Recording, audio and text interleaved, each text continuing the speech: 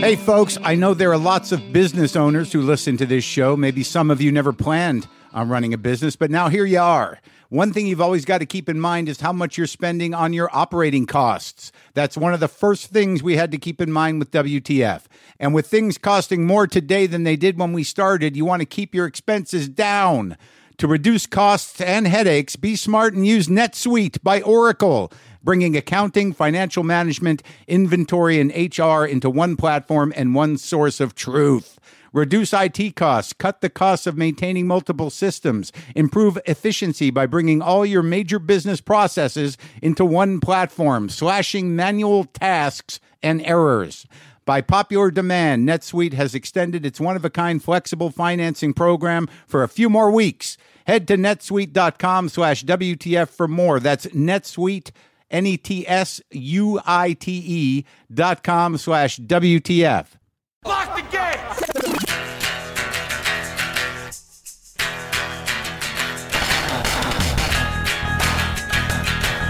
All right, let's do this. How are you, what the fuckers, what the fuck buddies, what the fuck nicks, what's happening? I'm Mark Maron. This is my podcast. I'm broadcasting from a very awkward position. I'm not in a hot air balloon or anything, but I'm at the edge of a sofa in a hotel room trying a different mic than I usually use on the road, which requires a little stand, and they don't have a desk in this room, just a sort of round side table at the edge of this small sofa. So I'm kind of leaning over the armrest and trying to get the angle right to speak into this mic correctly, which sits in its own little stand on the table in front of my computer, which seems far away to me. That's a lot of information that's unnecessary, isn't it? Right? Who gives a fuck? As long as it sounds okay. That's what we're concerned about here. Okay sound on the road. Not amazing sound on the road. Okay sound. I think it sounds pretty good. Enough. I'm in Charleston right now. Charleston, South Carolina. Have not done the show in Charleston yet. But I have been eating. I have been out in the South eating the food, doing the stuff, driving around the rural roads, enjoying the scenery. Today on the show, I talked to Kate Berlant. She's an actor and a comedian. Many of you may know her from Sorry to Bother You, or I Think You Should Leave, and Once Upon a Time in Hollywood. She has her own episode of the Netflix sketch series The Characters, and she's done a lot of sketch comedy with John Early. They have a new Peacock special called Would It Kill You to Laugh, which I saw. She also worked with me on Easy. She played I think a book publicist. I had a lot of scenes with her. She's an odd presence, but funny, and I didn't really know her. I was a little intimidated, a little nervous in terms of couldn't figure out where she was calibrated. What was her trip?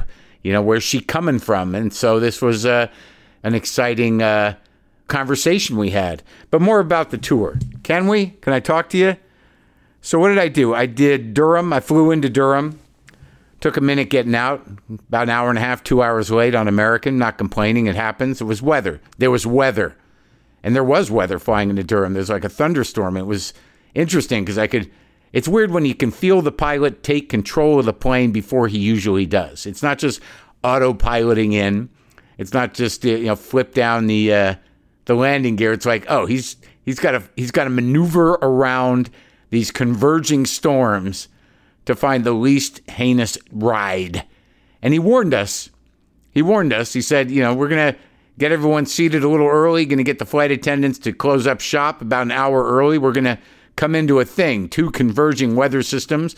We've got to sneak down the middle of it. The last time I heard that on a plane, it was terrifying. And it was going pretty well. And this is the same pilot that before we took off said something along the lines of, yeah, we're all ready to take off, but we've got to get the ground crew to come over and start one of the engines manually. The other one we started with the switch, but we got to get one started manually, and we should be on our way. What does that mean? Like are they gonna, kickstart it? Is it like a lawnmower ripcord thing? What do you call those? Is it?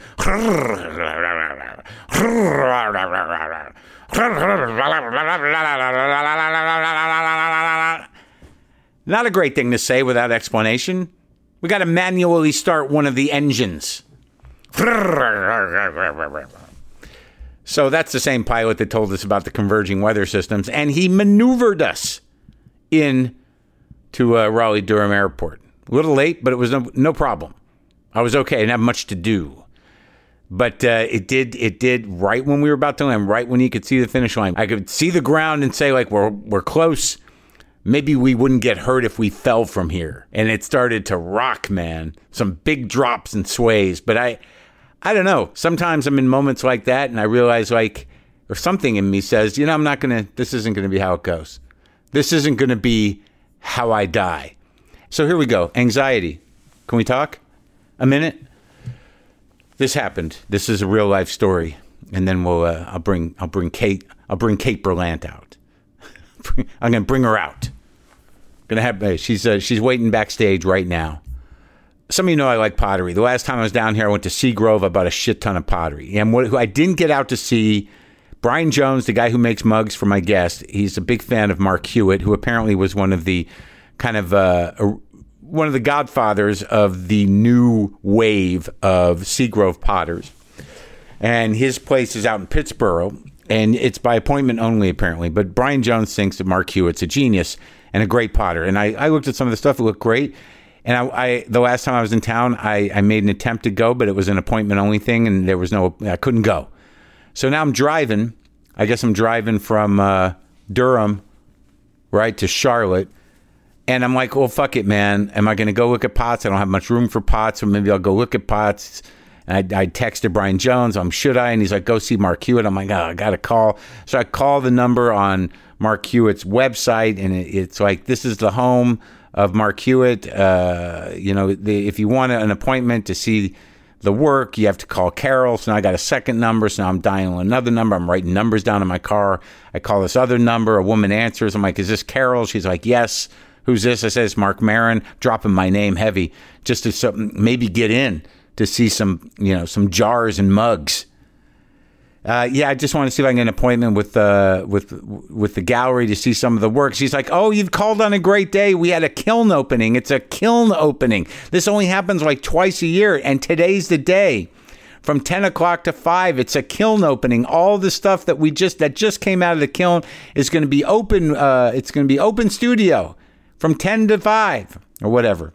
I look at the clock and it's like, it's 10:30 and I'm an hour away. I'm not going to get there till 11:30. So I say, okay, I'm coming. But I immediately went into like some sort of strange panic, like literally a spiral. I'm like, oh my God. I'm going to get there. There's going to be nothing left. Is there going to be parking? Is there going to be a line for pots? I mean, how big is the parking lot? Is it out in a field? How many people? Is it? Are there going to be bathrooms? Like, are there porta potties there? I mean, what's going to be the situation? I'm freaking out that there's not going to be a mug or a jar for me to buy at Mark Hewitt's because I'm going to be like half hour to 40 minutes late for the kiln opening show. Like, it's just going to be pandemonium. Some ceramic groupie clusterfuck out there. Like, I'm picturing I'm going to get there. I'm going to be on a long line to get into the studio. People are going to be walking by with just quality ceramics. I'm going to look at their pots and their jars. And I'm going to be like, fuck, God damn it. I knew I'd miss it. I knew I'd miss it. There's not going to be any mugs or pitchers or jars for me. No cool glazes. I fucking blew it. I get there. Like 12 people there. Some nice ladies come to see the glazes. But I'll tell you, man, stunning pottery. Stunning work. Huge wood-burning kiln. Like, there's several. There's an old one. There's a new giant one. It's like the size of a truck. Like, it looks like a giant oven, like made on the ground out of mud. There's a gas kiln there, too, for other stuff. But I got a tour of the kiln. And I talked to Mark. It's on my Instagram if you want to see it. And I bought a bunch of beautiful stuff. And he's going to ship it to me. I don't even know where I'm going to put it. But I had to have it. Because I got there ahead of the curve, man. I got there in time. There was still stuff there. But it was interesting to talk to him. He's he's the guy. He's the potter. He's the one of the region. There's a lot of potters down there. And a lot of good ones. I bought a lot of good work down there. But a lot of these guys who are down there started out with him. I imagine some of them are getting pretty mad if they're listening to this. There's got to be some guys there, not unlike any other art. They're just like, fuck Hewitt. Fuck that guy, man. Look at the work I'm doing, man. This is way ahead of where he's at. He's old school. Beautiful stuff. It was beautiful stuff. I'm excited to have it in my house. Nice guy, too. British. Real gentleman. Knows his shit. So listen, Kate Berlant, she has a comedy special, a stand-up special, which it's not clear whether or not it's going to be on or not, but I watched it. But she's also got this other comedy special with John Early, and it's called Would It Kill You to Laugh? It premieres this Friday, June 24th on Peacock. And this is me talking to Kate Berlant.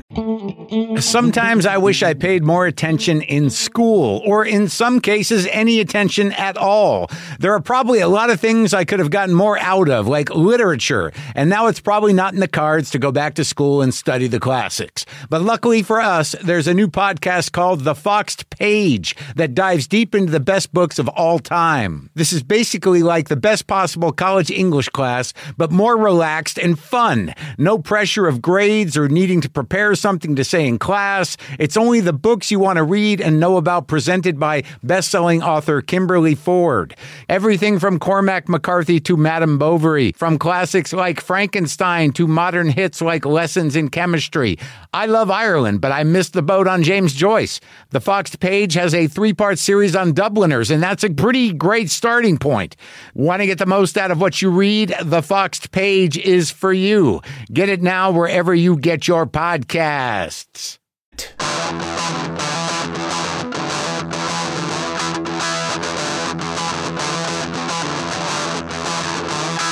So, wait, who tells you to not drink seltzer? I mean, who is the lady?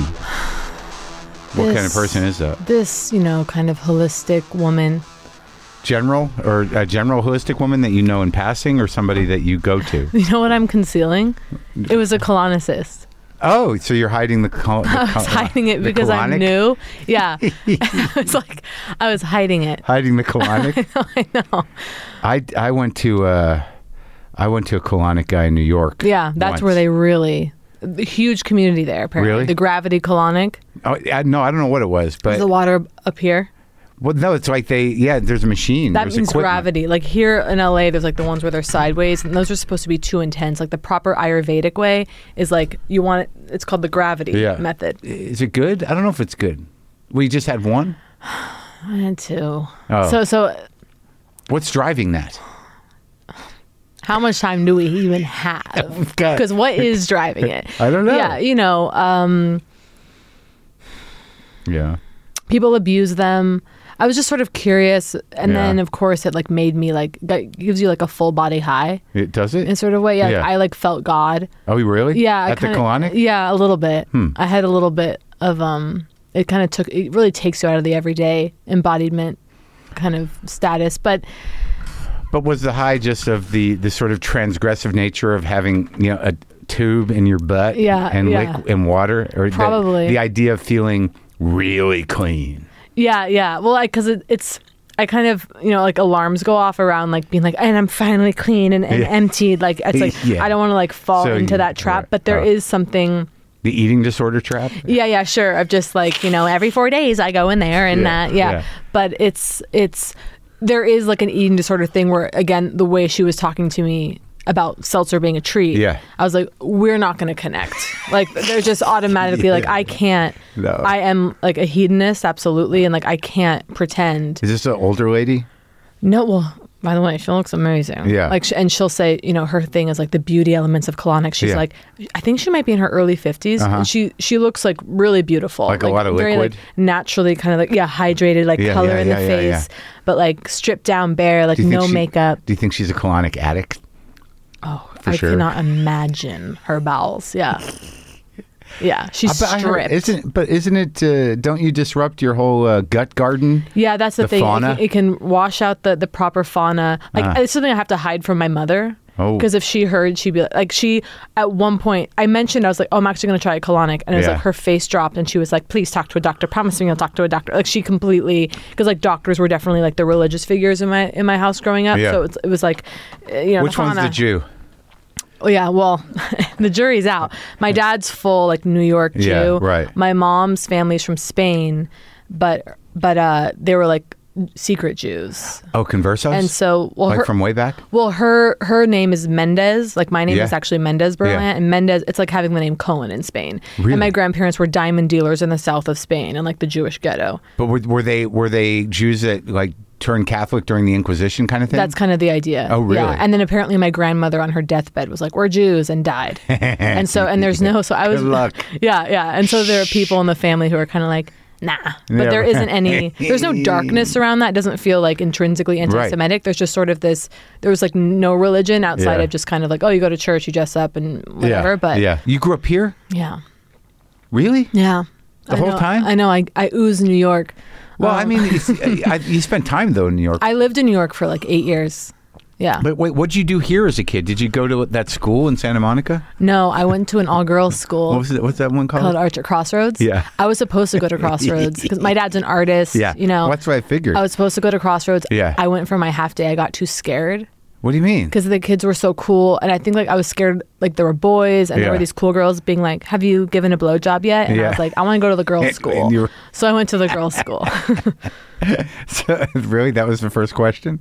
Yeah. Oh, it's like distinct memory is like staring at their high heels and being like, "Oh no." How old? When does that start? Oh my god! I mean, I was young for my grade, so I think I may have been 12 and they were 13. What kind of artist is your dad? He works in metal. Like they look like paintings, but they're metal. But he's like a real thing, right? Yeah, yeah. He's a real thing. Like he's in the Whitney? Yeah. Yeah. I always want to be like, I'm from LA. My parents aren't in entertainment, but my dad is an artist. But like so that was nurtured in legit me. High level. Yeah.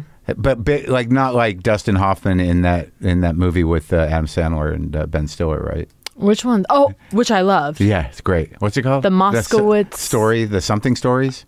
When I tell you I wept, because they go deep into the archive at the Whitney or something, right, and I was like, well, there I am. I was like, that will be me being like, he was important, damn it. You know, he's like known in certain, like my dad's like known in like certain groups, but like, but and I like, of course, now like relate to that more. Like, like his friends, they got like so huge. Yeah, yeah. And I'm like, and he's gonna go find his little piece. Absolutely. Who were his peers? Like, what was he part of a thing? So, like the Ferris Gallery in LA, like his best friends were Ed Moses and Chris Burden. Oh yeah, who Chris Burden now aren't alive, but yeah, Chris. He was like performance artist. Yeah, guy. yeah. Like, that was crazy shit. Yeah, he was like way the fuck out there. That was like one of my first jobs was working for him. And really? And he was sort of the thing that people know him for is like he got shot. Yeah. And actually what the performance piece was is a bullet was supposed to just graze his arm and cut him. Yeah. But he accidentally got shot. Right. But yeah, he was that he did guy. all kinds of stuff though. Didn't he have like some sort of, wasn't he out in Topanga or something? Yeah, that's where I worked. He had this beautiful, amazing studio in Topanga. Where he lived with his wife, visual stuff, performance stuff, all of it. He was one of those guys. Full P.T. Barnum art star. Absolutely, like brilliant, like loved his work so much, and then he was such a like completely kind, like you always imagine like the guy who shot himself, he must be crazy. He was like completely like just normal, sweet. What was some of the other work? I don't know all his work. So there definitely was a lot of body stuff and kind of endurance pieces, him like being shoved in a locker and like kind of like living in it for however long. And then he did the anti-Houdini stuff where he can't get out. Yeah. And he doesn't want to. No. But then sculptures, like a piece that I worked on was he had an installation at Rockefeller Center. The piece was called What My Dad Gave Me, and it was an erector set skyscraper. Oh, okay. So I was like in this kind of assembly line. Yeah. Making this like one little piece was like my job. So it's like super gluing this little erector piece. How old were you? All day. 19. So when you're doing that, are you sold? 19, 20. Are you like, this is it? This is art? It actually was so fun because you're in a room in Topanga with like, you know, interesting people. Yeah. You're just like listening to music and talking all day. Yeah. So I had a blast. Yeah. But was it your future? No. I mean, I had jobs working for artists But I was at that point I was already doing stand-up, and that was like what I wanted to do. Because you had jobs with artists because of your dad? Your dad would be like, you want to work for, what's his name? He's got to make something out of foam. Yeah, totally. It's like a great day job, like for Ed Moses, like stretching canvases, like destroying paintings. Oh, destroying them? Yeah, he'd be like, I don't want that one, like rip it up. I'm like, okay, it's kind of fun. Oh my God. Yeah, so. He's like a big guy too. Yeah, I kind of know his work, yeah. right? Mm-hmm. I feel like I've seen it recently. So yeah, he's a big like painter, like LA. I mean, yeah, he also, died a few years ago now. Ed Moses, yeah. I feel a little, I mean, I know more than, I know some things about art, but not enough. Yeah. For this particular specific conversation. Well, you knew Chris Byrne did some wild stuff. I did know that. That's true, yeah. He made an impact. There was a couple of guys that did sort of weird shit. There was a guy, I remember reading about a guy back in, I guess it must have been the 80s, who went to Mexico, had sex with a prostitute, and then had a vasectomy. And that was his presentation. That was the piece, yeah. Great. Yeah. Have fun. Everyone left their life changed that night. Yeah. And said, what the fuck was that about? I love it. Yeah, I tend to like it myself. Yeah. Because it's the poetry of it. Even in telling the story, there's a sense to it where you're sort of like, a guy did that on purpose. Like, he conceived of it. Yeah. And he decided he was going to spend his last load. They're like, I don't know. I wonder if it was, something tells me it might have been a corpse, not a prostitute. No way. Actually? Maybe. Well, that changes the narrative a lot. Totally. Yeah. That reframes the whole piece. It's a better piece. Yeah. Now there's something I can hold on to. Yeah. Yeah. So, at the Catholic school, was that a nightmare? It wasn't Catholic. Oh, I thought you said it was just secular all-girls school. Oh, really? Yeah, I loved it. Yeah? Was it just like bougie kids from Santa Monica? Pretty much, yeah. I mean, it was like very... Strangely, I really liked middle school, I think, because it was a small... It was a small school. It kind of felt like utopian because it was just like friends, and there was kind of a purity and innocence to that time. Like, I didn't feel... Yeah. I was like just so hypercharged and was like clowning constantly and like climbing the lockers, and like I just was clowning. Like, you mean you were screwing around, or you're actually consciously clowning, as in you learned a clown thing? No. Oh yeah. Oh my God. Can you imagine? I don't know. I started to experience clown, which really is not to degrade clowning, but it is a dirty word in this industry. No, I was just like manically, joking. I was like, and I felt like free. And I was completely, at that age too, like my closest friends were really kind of these like beautiful girls who were like already on birth control. And I was like, I want to go on it too. Like, I went on birth control before I'd ever been kissed. I was like, I want to be ready. I just felt like that was in my future, but was so not in my present at all. And And your parents were okay with that? Oh yeah, of course. My mom's like, orthotricycline low, here we come. And, but yeah, it was just, I mean, I remember feeling like utterly desexualized because I was sort of the clown and like I wasn't getting that attention, but there was something like liberating in that for me. I was definitely like horny and like obsessed with sex, but like that was just not in my realm of experience whatsoever. But it's happening around you. Yeah. So I got to get every detail and like. What was happening for you? No. Huh. But you were obsessed with it. Sure. Yeah. Yeah. So you had to be funny. Yeah. Oh, well, I have like, there is this like origin story of myself from like, oh yeah, that was big, which was, I had this friend who was like, she was truly a PacSun model. Like, she was like a gorgeous, which is like a, bathing suit company. Oh yeah. And so she was my friend. And one day after school, it was like, we're going to go over to this guy's house. And I was like, great, I'll be there. And I went over to her house, and I remember, because we had uniforms, we were going to change into cool clothes to go to this guy's house. What kind of uniforms if it wasn't Catholic?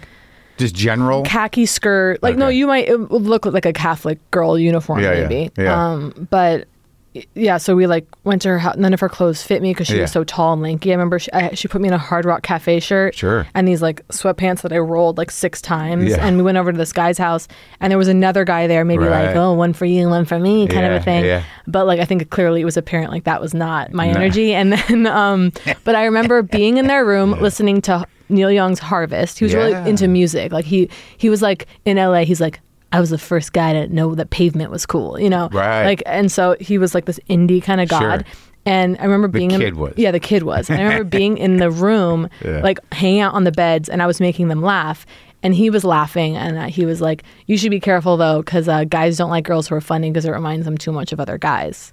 Huh. And it was like he said it to me in this very matter of fact, just kind of like plain way. Yeah. And I feel like I have 4 memories in my life, and that's one of them that is just so concrete for me. And I was like, I won't. Okay, this is going in. But you looked at it as a superpower.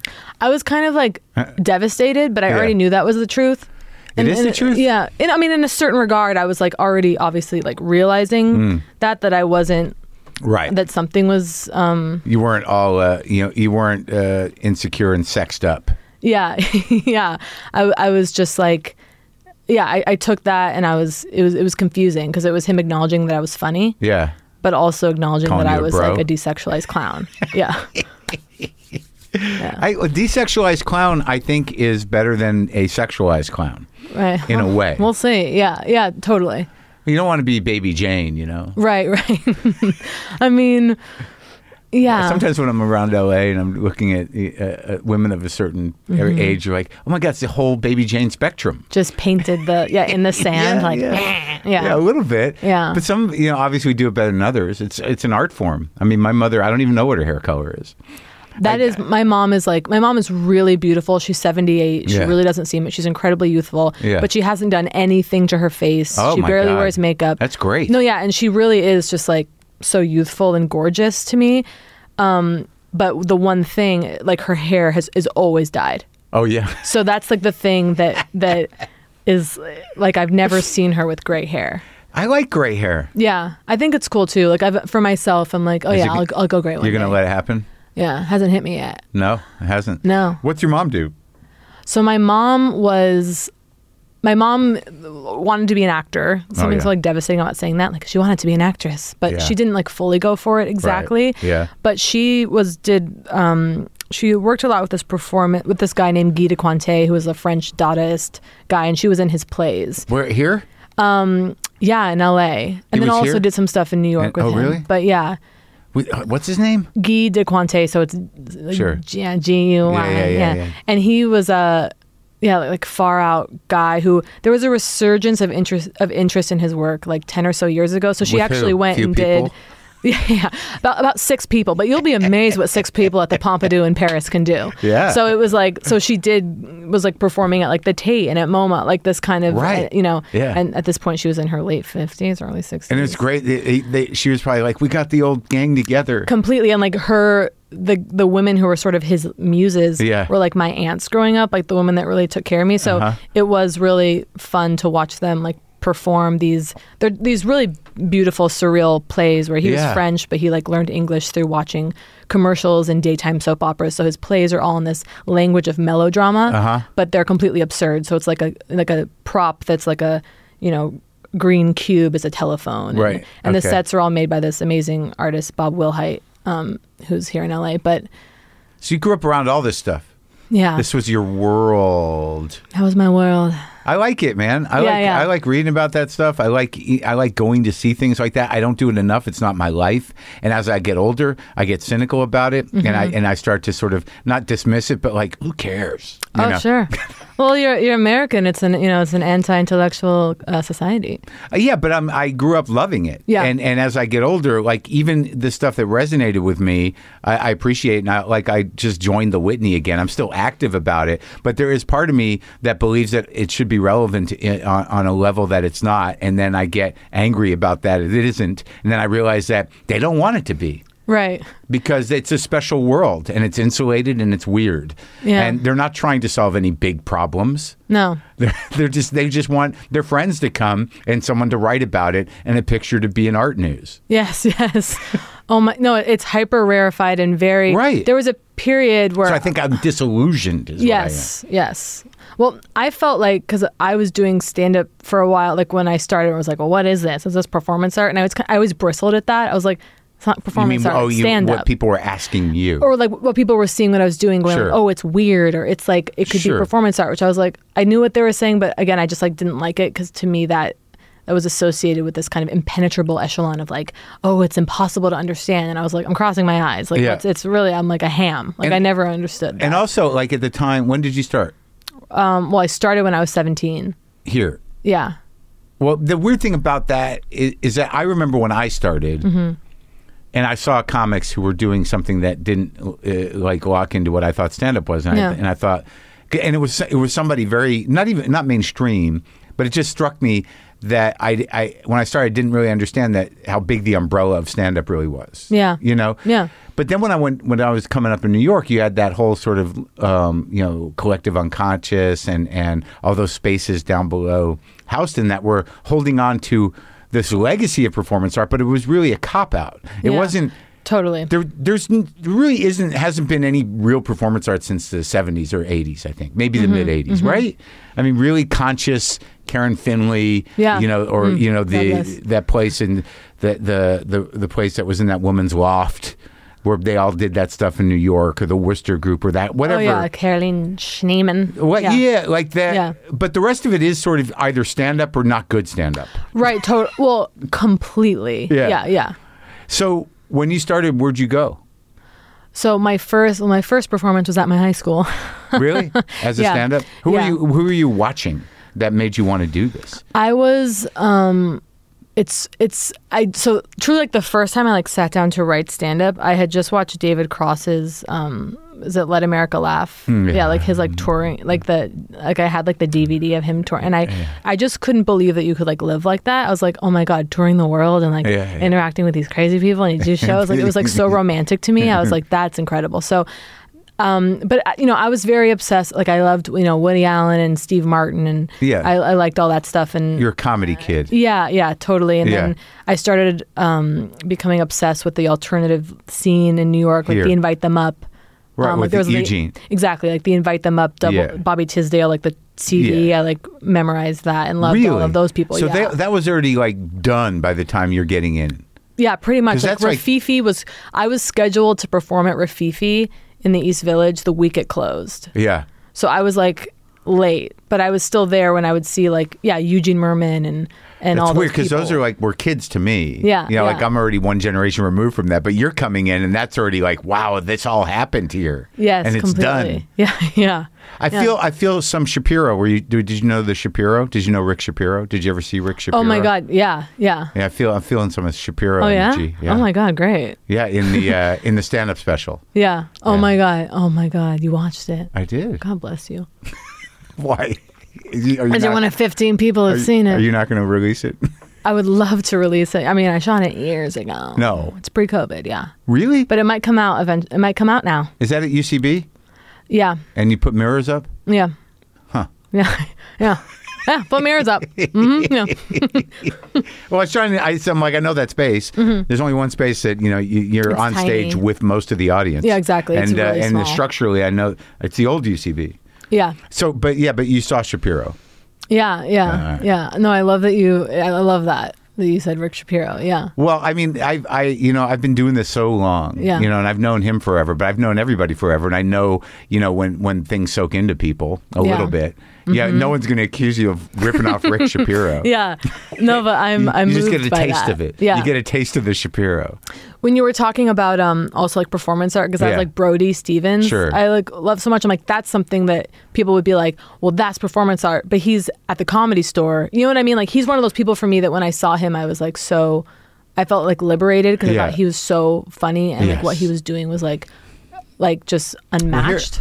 Well, here's the thing about like that thing, just from my experience with it, is like, I don't think that people who say performance art know what performance art is. It's just something they don't quite understand and they think it doesn't belong. It's like a non-category. Yeah, that doesn't belong here. Like, you're too weird for here. It's there was really never anything too weird to be done in stand-up venues ever. But I think the real thing with it's whether or not you're doing it on purpose. Yeah. Do you know what I mean? Like, sometimes there are people that are carried by the form in the community of it, who aren't really intentionally doing something, but they're they're part of the family. Yeah. Do you know what I mean? Yeah. They can't do it any other way. And it's almost like people are protecting them from being laughed at for the wrong reasons. Oh my God. Yeah. So I've seen that a lot. Yeah. But Brody's persistence was, it drove a lot of people. It uplifted people. Totally. Yeah. I mean, I think about him all the time. You do? Yeah. It's so sad. I know. But I really and What do you think? Just not that I knew him well, but I just know him in the way that you know people for a million years through doing comedy. And his sweetness, but also his I love his insistence on the push, believe, like that insistence to me was so generous and real. Yeah. And now we're in this weird kind of, this language of positivity has been co-opted and become this other kind of vile, gross thing that is or how about people you can do it how about people who say storytelling? Yeah. Oh. It's just, but authenticity is another one that I really don't know what that word means. Never have, never will. Don't buy it. Doesn't exist. And I think in the stand-up special, you I think you got the most honest moment of what authenticity means. Really? Yeah. When you're throwing up, yeah. Oh my God. Oh yeah. I haven't watched it in years. It's 2 days. You're not really selling it. Yeah. It's great. It's great, folks. It'll be out. Well, I know, but I know that's not really what you're out pushing. No, I'm thrilled that you're bringing it up because truly, I did. But you're talking about it like it's everything's different now. I'm not even that person anymore. Oh no, I am. I'm still trapped on that stage because the special hasn't been out. Yeah. I mean, I shot it before COVID. Well, fortunately for you, in a sense, you're not. You can be timeless. You're kind of timeless. Well, I wake up in a cold sweat. I'm like, my special's not out, and I'm like, well, good news that it's just you crossing your eyes, doll. So you're fine. There's nothing topical in it. Uh-huh. But no, it's Bo Burnham directed it. He's beautiful filmmaker. Yeah, I think he's doing amazing. I think this whole movement to make everything seem relatively uneventful is really the new thing. Just a complete. Just hey, let's go in here. Yeah. Let's just go in. Yeah, there's something going on. Get a camera on. Don't tell them we're taping. Yeah. Yeah, well, folks, I think it'll be out this year. You do? What's the conversation around that? Nothing? Pretty much nothing. No, I think I think it's going to be out in the fall. Okay. Somewhere? Yeah. Somewhere. Even if it's just you? My language, I can't say it. Oh, I shot it for FX. I think I can say that. Yeah. Okay. Yeah. Sure, you can say it. So you see what happens. Sue me. Yeah. Take me for all I'm Now they're not going to put it up just to spite you. Yeah, exactly. But what was the weird, so that's the final cut that I saw? Yeah. Oh boy. Yeah. No, we're gonna. That's exactly what you want to hear. Yeah, I saw a version of it. No, we're gonna go back in there and sweeten it up. Yeah. No, I don't mean that. Oh my God. Yeah, Mark, that was the final cut. No, because it cuts away to because it was for commercials, so we had to it had to be shortened for commercials. So that's all I mean. Is so when you're going out to commercial, you do those behind the scenes moments. Yeah. Okay. Yeah. Because without commercials, it's just sort of what was that? Yeah. Totally. Do they know that? Should we tell them that's? Well, that's what the experience is going to be now. Yeah. Yeah. We're gonna confuse. Just gonna leave it in there. Yeah. Fuck it. If you can't handle the abstraction. I thought, well, that's the thing is that you set a tone where it's sort of it's just a thing she's doing. I get it. Yeah. Yeah. It's behind, it's in front, it's a mirror. Yeah. Yeah. Who am I? Who are you? Yeah. What is this? So, all right. So you graduate from the girls' school and you do comedy your first time in high school. Oh, so I did. Oh, yeah. What did you do? Were you straight up joke? God. So, what do you remember? Well, I remember, and I have it on tape. Oh, thank God. Yeah, on a Betamax? It's it's on a DVD now. Well, good for you digitizing your stuff. I have to digitize it to something else now. But it was very, hype. Now I realize so much on improvising, but that was hyper constructed one-liners, really. But the one-liners didn't really work or didn't quite make sense. They were still kind of veering into this absurd place. This is in high school? Yeah, when I was 17. But also I came out on stage in a wheelchair, then stood up, and that was my first joke. Oh, that was big prop piece. Yeah, big old prop right up top. Crowd loved it. Yeah. But then Could you get away with that now? Sure couldn't. And so I did, and then I did the open mic at the Laugh Factory, which I just weep at the thought of it. I can't believe my strength. Lining up, I had a fake ID to do it. Yeah. Lining up at 5, I think it was 5:30 on Tuesday to do the open mic. Yeah. I don't know how we did what we did when we did it. I mean, when I look back at me, I'm like, that poor kid. It's really, we have to be kind to those versions we of do. ourselves. Yeah. What did we drag them through? It's like nothing but trauma. Unimaginable. For like a decade. Yeah. Yeah. When I think about those open mics, I mean, it's just. I was driving around New England, to like pubs and bowling alleys doing one-nighters with drunken headliners, just going up cold in the middle of environments that weren't even for comedy. Oh, certainly not. Certainly not. I think, unlike in New York, I think about like the basement at Maui Taco, where I'd be like, I got 4 minutes, baby. And I'd be like shaking from nerves. I'd be like, all day. Okay. And then it's just. No one's there but 3 other comics. Yeah. And someone who didn't know there was a show. Yes, completely. And of course, now I romanticize that time so intensely. And I'm you? Like, yeah. Though. I know, but I do. I'm like, I fought tooth and nail. I'm like, that doesn't exist anymore. Sure. I do have like a well, I think that's true too. I think that's true too. But I just, in terms of like, whatever my psychopathology is, whatever I was doing there, I have to look at it like that. Like I got through it and it worked out okay. Yeah. But why? I know. And there was no other thing for me. Like I was.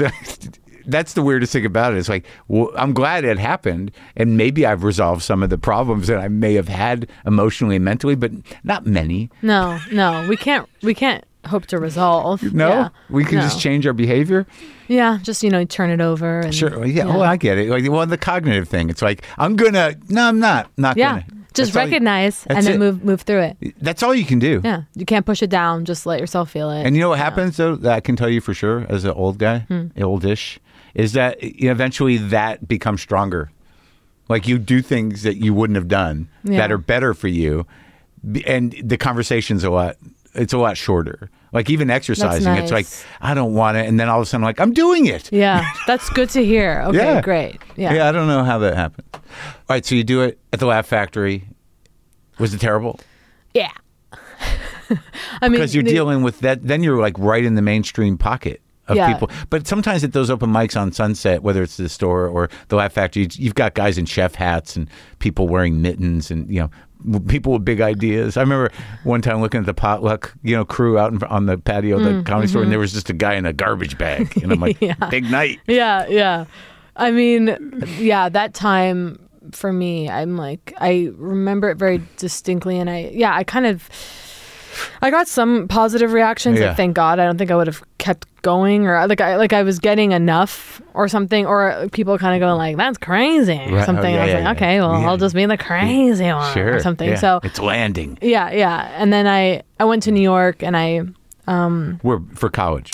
Yeah, I went to Bard for a year upstate. Wow. And then I went That's fancy, and then I went to NYU. Pants. Oh yeah. You're fancy smarty pants. So what did you do at Bard? Why'd you run away from Bard? So I went for a year, but then I transferred to NYU after a year because I wanted to be in the city, and I was doing like the open mics in the middle of the woods every night, and or every Tuesday rather, and I was like, I gotta get out of here. But in the middle of the woods? Yeah, I mean Bard is in the middle of the woods. I know, but like, what were the open mics? So it was like it was at the cafe. It was like the cafeteria. At the school. Yeah, at the school. Yeah. So I was doing that.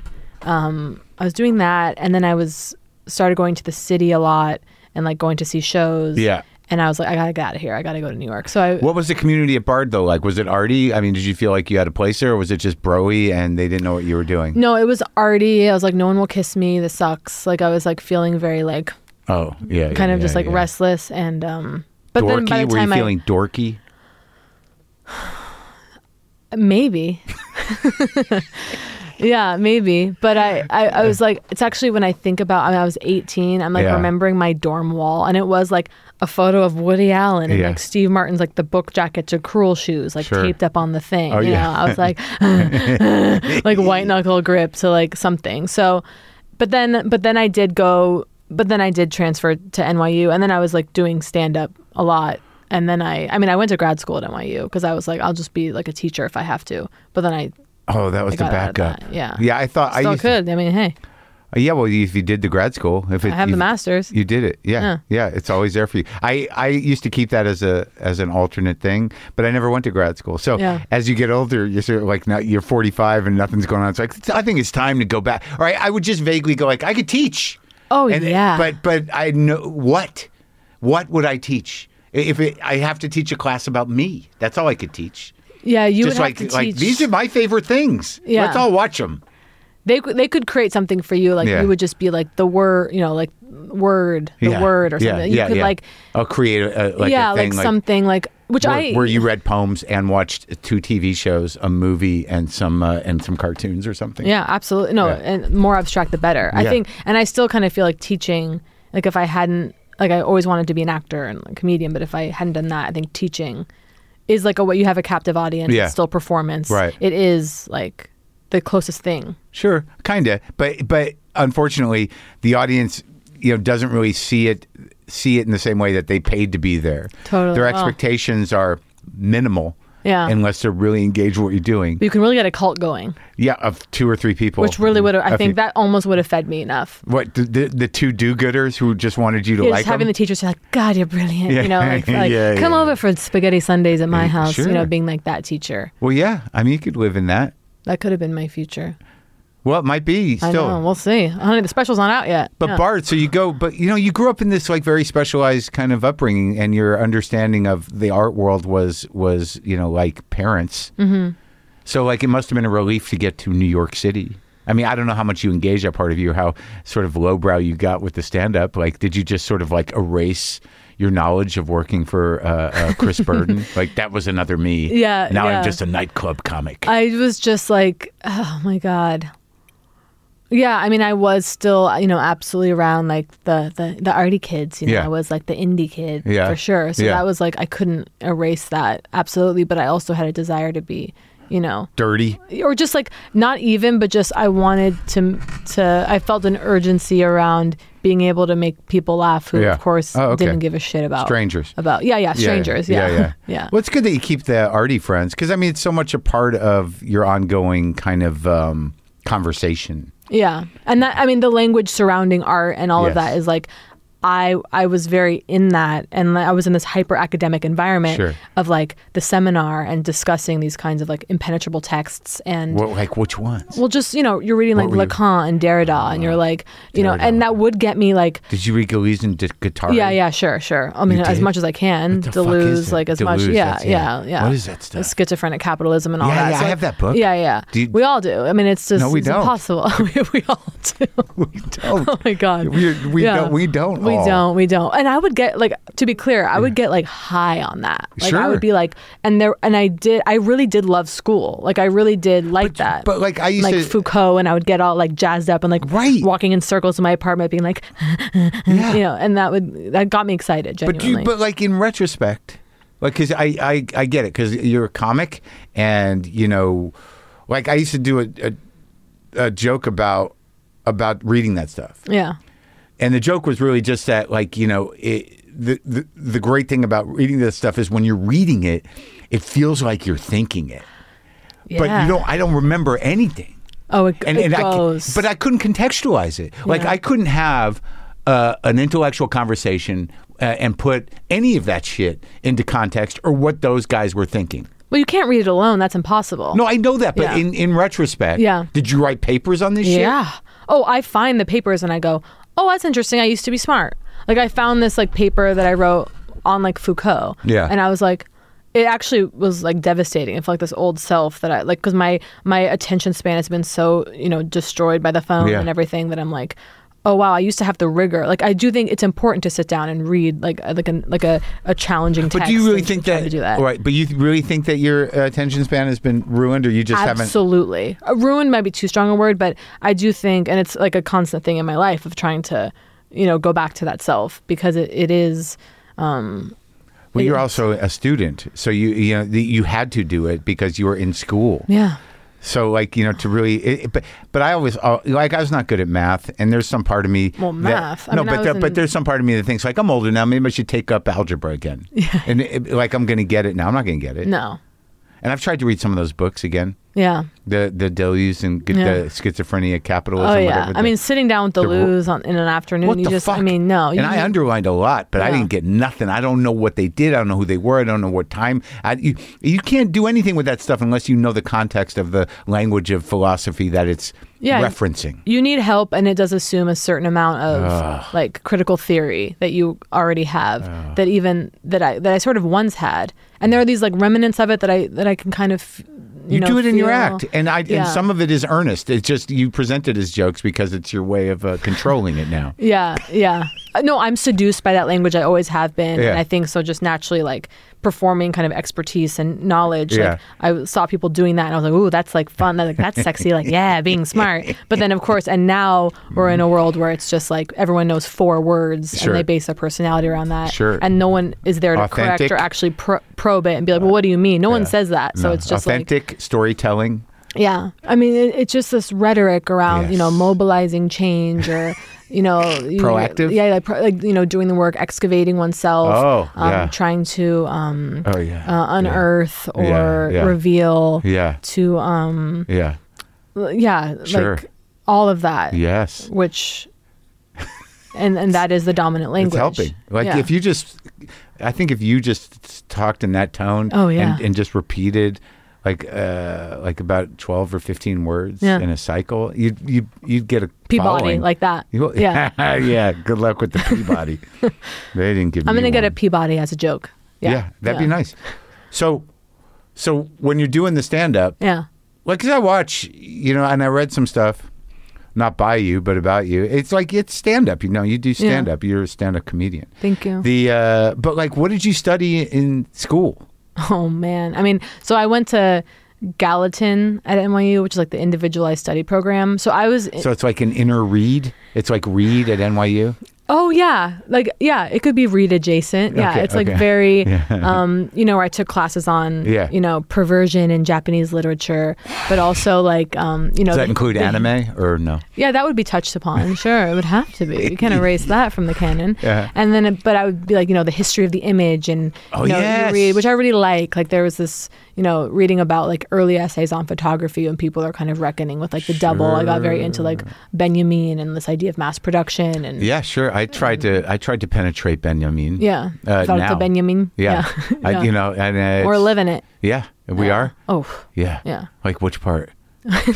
Well, just like also, like the reproduction of the image. People hunting the animal, for the carcass and I'm sorry, for the skin and not the carcass. People they talk about shedding the animal with the skin, and like that's kind of where we are now. Is of course like this like image. I'm so glad we have a handle on where we are now. That I'm here to firmly anchor us in the now, and there is no authenticity, and it's pure just carcass. Yeah, it's all carcass. Yeah, or it's not carcass; it's the skin. Yeah, the carcass is the thing that's there. Oh, that's we rip the skin off and we worship the skin. Just the rotting skin now. Yeah.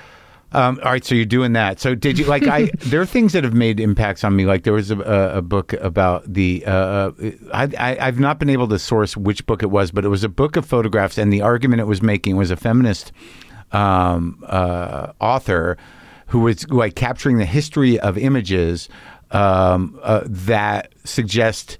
The objectification of women, but through the atomic lens, like the Bikini Islands, the bikini, it's hot, that's where they tested nuclear wars, and that's what the bathing suit is. Like it was like the sort of pictures of the Mother Earth and minimizing that. It was all about the objectification through the lens of advertising. Yeah. And I don't know. All I know is I was asked to leave a reading of it. Oh my God! Because it was at a women's space. And you respectfully bowed and left. I think I might have stubbornly sat for a minute. Yeah. And then realized they kicked you out. They did. They were like, you're welcome to stay, but we don't love it. Yeah. Yeah. But this is a woman's space, and this was like the 80s probably. Yeah. This is 2 weeks ago in Atwater Village. Yeah. And I'm mad. Yeah. And you have a right to be. I'm a white man who just wants to sit and listen to the lady talk. Talk about the objectification. Women. Objectification. I'm part of the problem, and I'd like to help myself. Yeah. But yeah, so that stuff that blows your mind at that age is important. Yeah, I was into all of that, and. But what were you studying? What was the deal?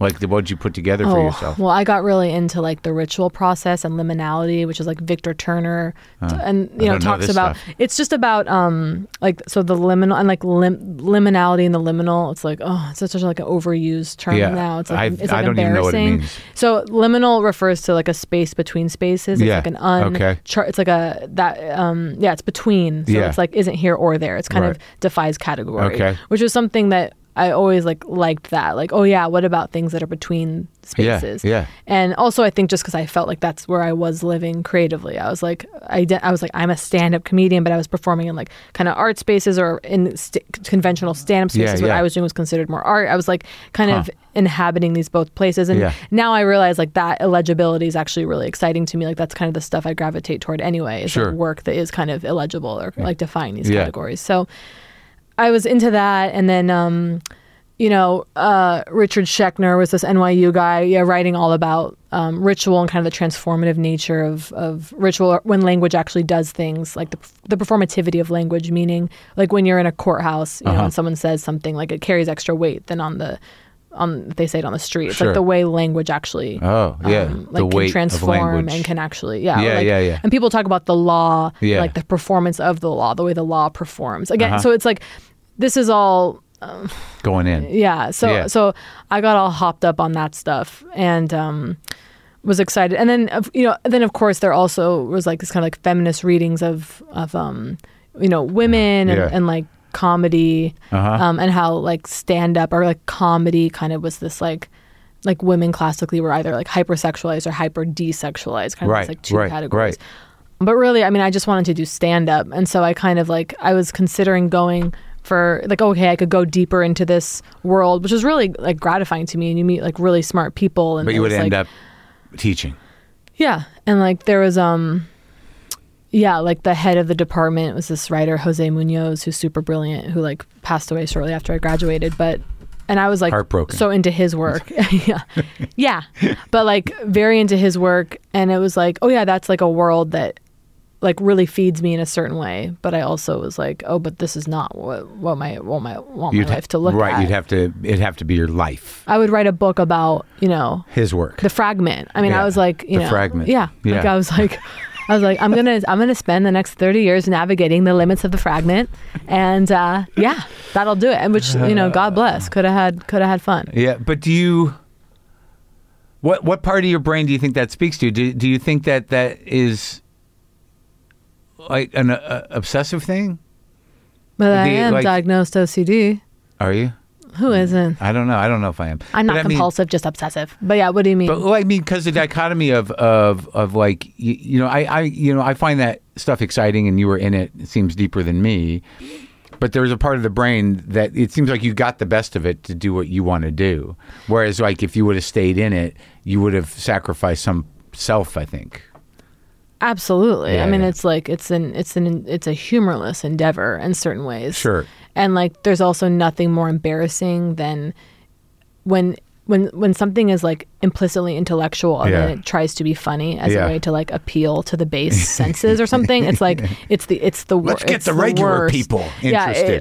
So like that wasn't gonna work. But and it's also like it's like the TED Talk thing of like, no, that's not like it's the person on the stage being like, I know what you're thinking. And it's like, you absolutely don't. And get off the stage. Like it's very, it's that. Take your dumb headset off and walk away. Yeah. Or just do that. Just do the kind of unfragmented intellectual thing. It's when they try to be funny. Yeah. It sounds complicated, but let me walk you through it. Yeah. Yeah, no. Just be complicated.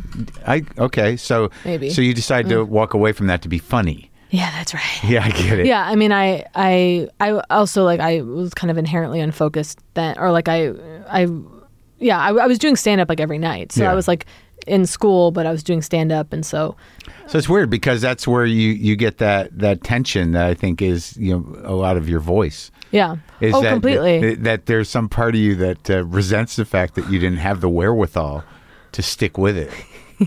Yeah. Well, smart enough. No, but I had. I don't know if that's true. Well, are any of them? It's just it just becomes once you get your context and you find the limitations of it, you can talk the bullshit all day long. Oh, it's an aesthetic. It's not really like it's expansive. again, you have the certain words, you choose them, and then you're safe. You have it. But I will say, I mean, I make this clear. I tried to go to acting school, Mark. I was rejected. I was rejected from Tisch. Wait, so that's where it started? So I wanted to go out of high school to acting school. Okay. And no one would have me. Wow. My Laramie Project monologue they didn't take a shine to it.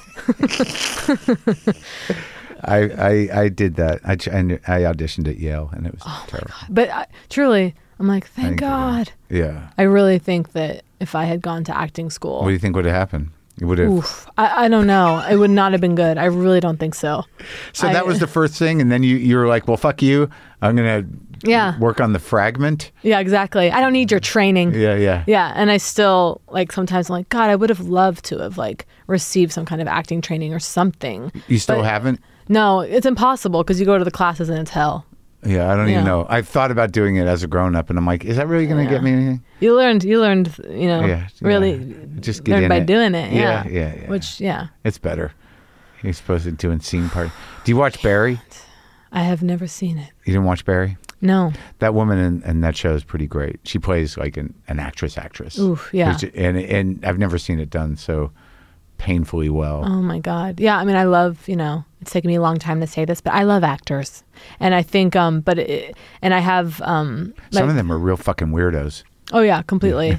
And, it's so much touching and all of this. And, well, just some of them are like they've, not unlike artists, it's about the life that they live with the freedom that they're afforded because of the choices they made. I mean, when you look at musicians or artists, it's like you just want to sit around all day and fucking, smoke weed and talk to your friend or play guitar or look at your dog. Yeah. And you can. There you go. I know, it's outrageous. There's the artist's life. Yeah. So is that what you really want, the acting? I acted with you. You and I did scenes. Yeah. It was good. We've been in front of the camera. Yeah. Yeah, me and you. I played your editor. Yeah. I think it was, weren't you a publicist? I was that's what it was. I was your publicist. Yes. Yeah. Yes. On Swanberg's Easy. A publicist for the book. Yeah, for the book. Yes. Yes, I do like acting. I want to act, sure. But I mean, I kind of abandoned that. Like when I was getting to stand up, I was like, no, that's, what it is. So you just did stand up for a decade or two? How long has it been? Yeah, I just had if you're counting the first 20? time, I'm 34. So it was like my 17-year anniversary. It's a long time. The first time I did it. Really? Yeah. So what is this? How'd you meet this other guy? John. Yeah. So John. Because I don't know about the whole YouTube life. Well, me neither. I mean, we've put a couple of sketches on there. What do you mean? I thought that was a big blow up. YouTube? No. Okay. I mean, I guess I associate YouTube blow up with no, I wouldn't say it was YouTube because PewDiePie. Yeah. Whoever. John Early, who was trained formally at acting school. We did not meet in school. But this is your partner in the special we're talking about. That's going to be on something. Yeah. So we shot a 1 hour sketch special for Peacock. Peacock, NBC's streaming service. Now, was it always supposed to be a one-off? No, so it was we were about to shoot a sketch comedy pilot when COVID took over it died. Just kind of got swept off. Did they tell you that it happened? That it died? A lot of times you don't even know. Yeah, they were like, "Oh, that's not going to happen." We're in pre-production. Oh, you didn't hear? It was like, "Oh, no, sweetie, that's gone." Yeah. Which worst. we actually fucking worst business. We shot a pilot years ago for Hulu. There was a narrative you and pilot. John? Yeah, John and I that also died, and it was kind of getting the text it's not moving forward, right? And John was holding the boxes that he had been told to bring to LA because he should move, Yeah. And anyway, so we haven't had anything that actually has been able to be seen in some years. So yeah, this is a sketch show.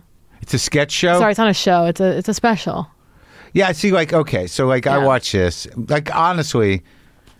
If I hadn't watched your stand-up after it, I don't know how I would have been able to put it into some sort of perspective for myself. Hey, I want you to like my stand-up more. I do, actually. Okay, great, yes. But because I don't always understand what's happening. Yeah, sure. Because I'm not great at understanding the kind of whether it's anti-comedy or I can appreciate things, but a lot of times I'm like, what am I watching and what is happening? Yeah. Am I missing something on a couple of things? I hope it's not anti-comedy. Yeah, I mean, John and I, we met in New York, and we just like became like instant sort of best friends. There was like an uncanny kind of shared language. Yeah. And like similar references. Yeah. And we just became very close. And yeah, we made videos. Like I feel like we're kind of still like clinging on to this era of comedy that we came up, which was like the sketch, the short, the like 6-minute video, the 12-minute video. And also, but weird shit too. Yeah, right? yeah, I mean, absolutely. like, because like a lot of times, like if I think like Tim and Eric, I understand Tim and Eric. Yeah. And I understand Tim Robinson. And he makes me laugh. Yeah. I get Eric Andre. I get a lot of things. Yeah. But sometimes like I can't help but think like, are they making fun of me? Am I a fucking idiot? Oh no. Yeah. No. I mean these are like, you know, some sketches where we're playing different characters. There's sort of but it's framed around this idea that you were once a comedy team. There's a through line that we're like the most famous comedians who ever lived, and we suffered a very public breaking up. Yeah. And now we're coming back together for this televised event hosted by Meredith Vieira. Yeah, who you dragged into this. Yeah, God bless her for saying yes. Still a shock. Convinced you were going to have to just hire someone to play an anchor. And did she have fun? Yes, she was so like. Isn't she weirdly professional?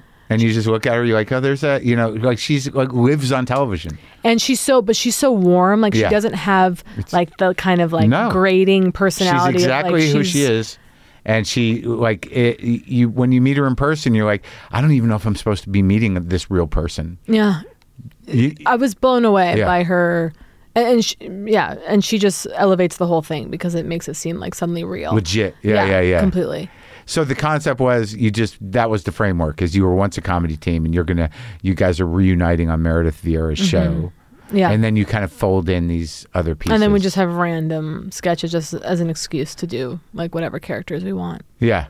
And tell me about, and this is like going to sound like morning radio douchebag. Yeah. Tell me about the the evolution of the idea of paying for things with caramel. Yeah.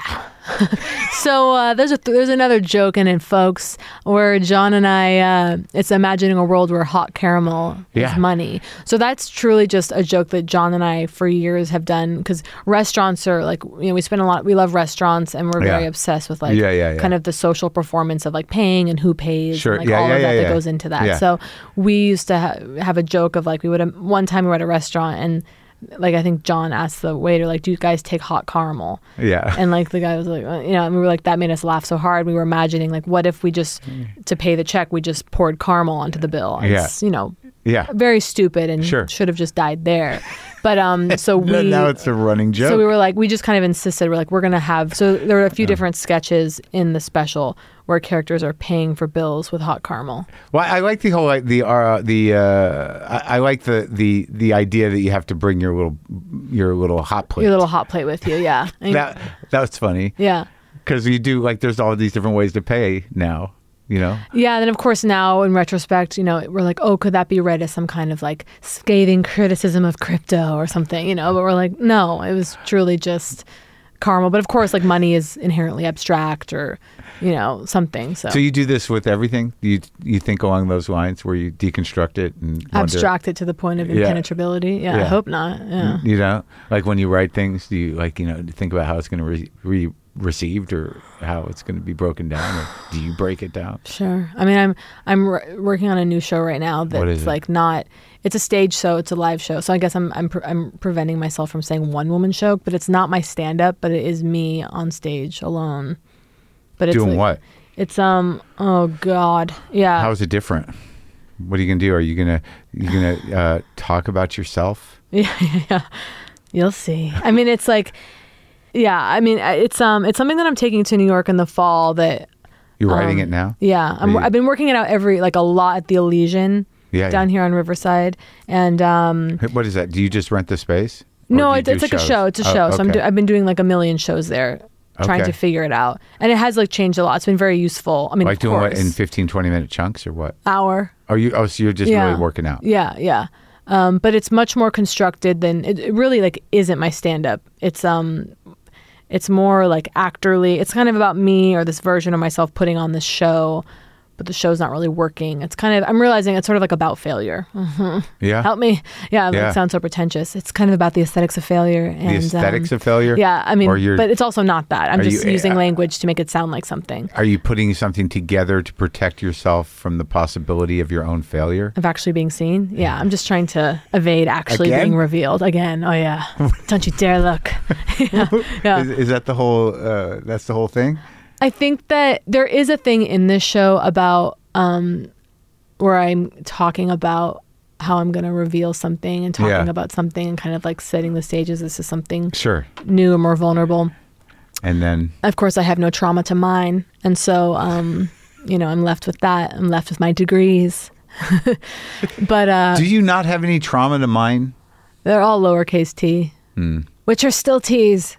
What if you put them all together? It's a big T. Yeah, absolutely. The string of little T's. The little ones compile. There's still weight there. So do you? Because you mentioned that in the stand-up too, that you don't feel entitled to talk about your trauma in a way that defines you for reasons that you don't really like that shit anyways, but also your trauma is not big enough?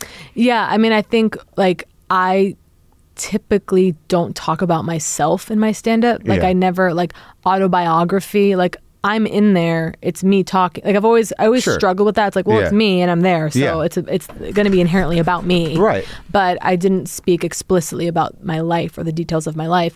And part of that also. There's a lot of comics that do that. I mean, of course. Like most of them. Yeah. I mean, maybe this generation, not so much. Yeah. It seems to be turning now. I mean, I was always sort of autobiographical, but now it seems like it's such a righteous thing to do. And it's like, is it? Yeah, you feel like there's a turn back to autobiographies? No, I don't think that it was ever that. Like, if there's a turn back to anything, it's it's a turn back to what was bad about the one person show movement. Yeah. I don't know where we are now. No, I think there's a whole side where there's a very defined kind of almost sort of groupthink, fascistic, tribalized comedy that is found its footing in a bad way in terms of what it represents culturally. And then on the other side of that, there's just a lot of people sort of like, there's no unified voice, there's no unified front against what is becoming the bullying of anything different. No, there's definitely now the sort of goal seems to be like over-identification or, to kind of like make yourself politically legible instantly so people can recognize like I'm like you or I'm not like you and where does that put me? And everyone's kind of course, divided into their little groups so they can be more easily marketed to on Instagram. So it's like there is this like death of the monoculture in this way, which I think also is sort of like John and I, like there is something like I love working alone, but I love also having like a duo, like something about that thing for us is sort of romantic and harkens to this like other time. Yeah. And this sort of fantasy of like universe, like this myth of like the universal culture or something that would be like universally adored or loved. Yeah. Like that's a fantasy that we kind of play with at the beginning of the special. It used to be that way. Yeah. Like there's something like, and now, that's unimaginable. It's weird. And it's happened very quickly, really.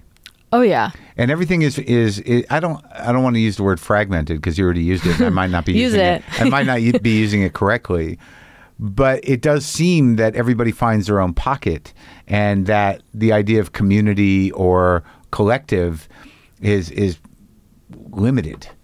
Right? Oh yeah. Well, it's like hyper individual. Yeah, and it's odd because like what you do like as a stand-up is stand-up. It's like it's like Sarah Silverman. Sarah doesn't volunteer much about her life as a stand-up. It's jokes. Totally. And it's and she's doing a thing. She has a character up there. I mean, you were asking me earlier, like things that I loved. It's like, well, Jesus' magic like changed my life fundamentally. Yeah. Because you can find a pocket like that where you don't have to hurt yourself to do comedy in a way. Yeah. Right? Yeah, it's really, because even when I think about, it makes me feel like instantly sort of like senile or something. I'm like, when I was like, it's amazing just even in the last 10 years, of course, or I think about, as we were talking about earlier, like doing these horrifying open mics in the basement at Maui Taco. It's like that is already like an antiquated history. Like that is no longer how people are seen. That's what I'm kind of talking about, is that the entire sort of infrastructure of alternative comedy collapsed. Yeah. And nothing came out of it. Yeah.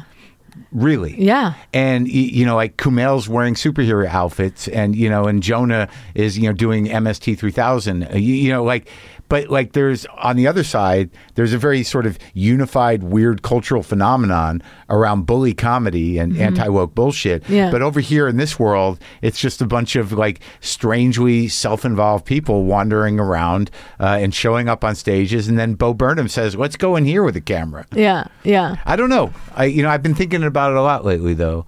But but what's interesting about you, though, in the idea that you're not showing yourself, but in the same way that Shapiro, like whatever the fuck Shapiro was, he was honest. Yeah. And I don't think you're being dishonest. And whatever, and I think that despite your unwillingness to address authenticity or vulnerability, that the way your brain works and what you are in the moment of improvising, in those moments that you actually have in real time, which you're kind of addicted to, mean something, and they are revealing. It's a type of comedy. But I don't think it's because Rick was out of his fucking mind, but on purpose. Yeah. Because, when he turned it off, he's like, he's just this, mumbling little Jewish guy. Yeah. But when he was broken open, where all the possibilities could happen and all the voices could come, I mean, that's real shit. Yeah. So what I'm saying is, you're being realer than you think. Thank you. I'm truly moved by the Rick Shapiro comparison, or that came up for you. I love that. I mean, yes, I would agree also that I think performance or doing there is an inherent vulnerability or attempt, of course, it's so naked. It's I'm please, it's so naked. So of course I'm utterly exposed in a way, and I want to feel the performers I love, there's a generosity or something. I always want people to be let in. I don't want to shut anyone out. And I think you leave room. I write everything that I do on stage. It all starts up there in conversation and improvising. But there's something about that you're not whatever you repeat, there's no order to it necessarily. And, they're just old things, they're things that come up to spark other things. But I think that doing it that way, it's alive for us. And a lot of people don't really do it that way because it's sort of here's the act. Yeah. But I feel that when you live in the present on stage and not just in a manipulative way, it is something unique. Does that make sense? I hope so, yes. I mean, I think that how much of what you did with John is improvised? Any a lot, in the special, a lot. Yeah, I mean, we have a plan or something, but a lot of it does what ends up staying or being our favorite things are often improvised. I like the sitcom stuff. Yeah, thanks. Yeah, I like that stuff. Yeah. I like the whole look of it and then the weirdness of it. It's ridiculous. But I love what you're saying about it being. I think this new show I'm working on is sort of I feel myself insisting on the importance of live performance or being in the room. I'm still that really is sorry to use this word, but sacred to me. Yeah. In this way where there can be an anxiety that comes in, of course, of should I be making these videos or trying to reach more people or doing this but that anxiety for me never, thank God, fully takes hold. I didn't because I know. I have to believe that it really is valuable to make a show that's for an hour or entertain people for an hour in the room. So. I think that is important. The thing. Yeah, it's theater. And it's performative. Yeah, I mean, I just had a conversation this morning where I'm 58 and I'm do I need to be on TikTok? Oh my God, yeah. I've said that twice in 3 days. What do they say to you? Yeah. They're I don't know. It's for 20-year-olds, but for promotion. They would like me. I'm a weird old man. And they're, I mean, TikTok, I have people who I hear about TikTok through or something. But then there are these things that make me optimistic. Apparently right now, Portlandia is huge on TikTok. These 12-year-olds and 13-year-olds are discovering it because you can chop up the sketches into TikTok. Yeah. Right. So it's I do feel things are persistent. Things will persist. Yeah. Are oh, sure. I see. That are funny. But there's a life to it. Yeah. But Oh my God. Yeah, you can't bother yourself. It's I'm exhausted fine. already. You don't need to. I'm going to tell you, release yourself. I do my Instagram lives. Sometimes I'll do 1.5 hour long Instagram lives. Wow, and people will watch them. Like full generous. movies. Yeah. I don't care. Oh my God. I started doing it during the pandemic, and I've built this weird following of aggravated middle-aged women who come to my shows just from sitting with me during the pandemic when I'm on my porch. It's intimate. Some of the Instagram lives I did a few of those in pandemic as well. How'd they go?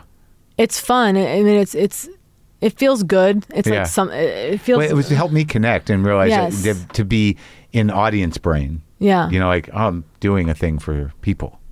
You know, because in the pandemic that wasn't happening. It was gone. Yeah. So it helped me a lot, and people were very grateful for it. Totally. All right. So now during this talk, did I offend you or insult you or? Yeah, that was really hard. Which part? You really, yeah. Was I condescending and old-minded in any way? I'm going to need an incident report, and I'm going to file it with SAG, regardless of whether or not that makes sense in this context. Well, I fight the sort of my initial reaction to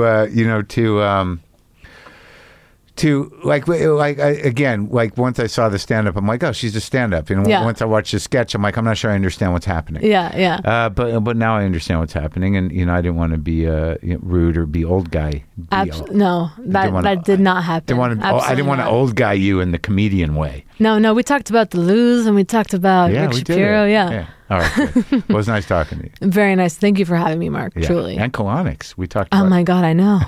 We really went far. We did.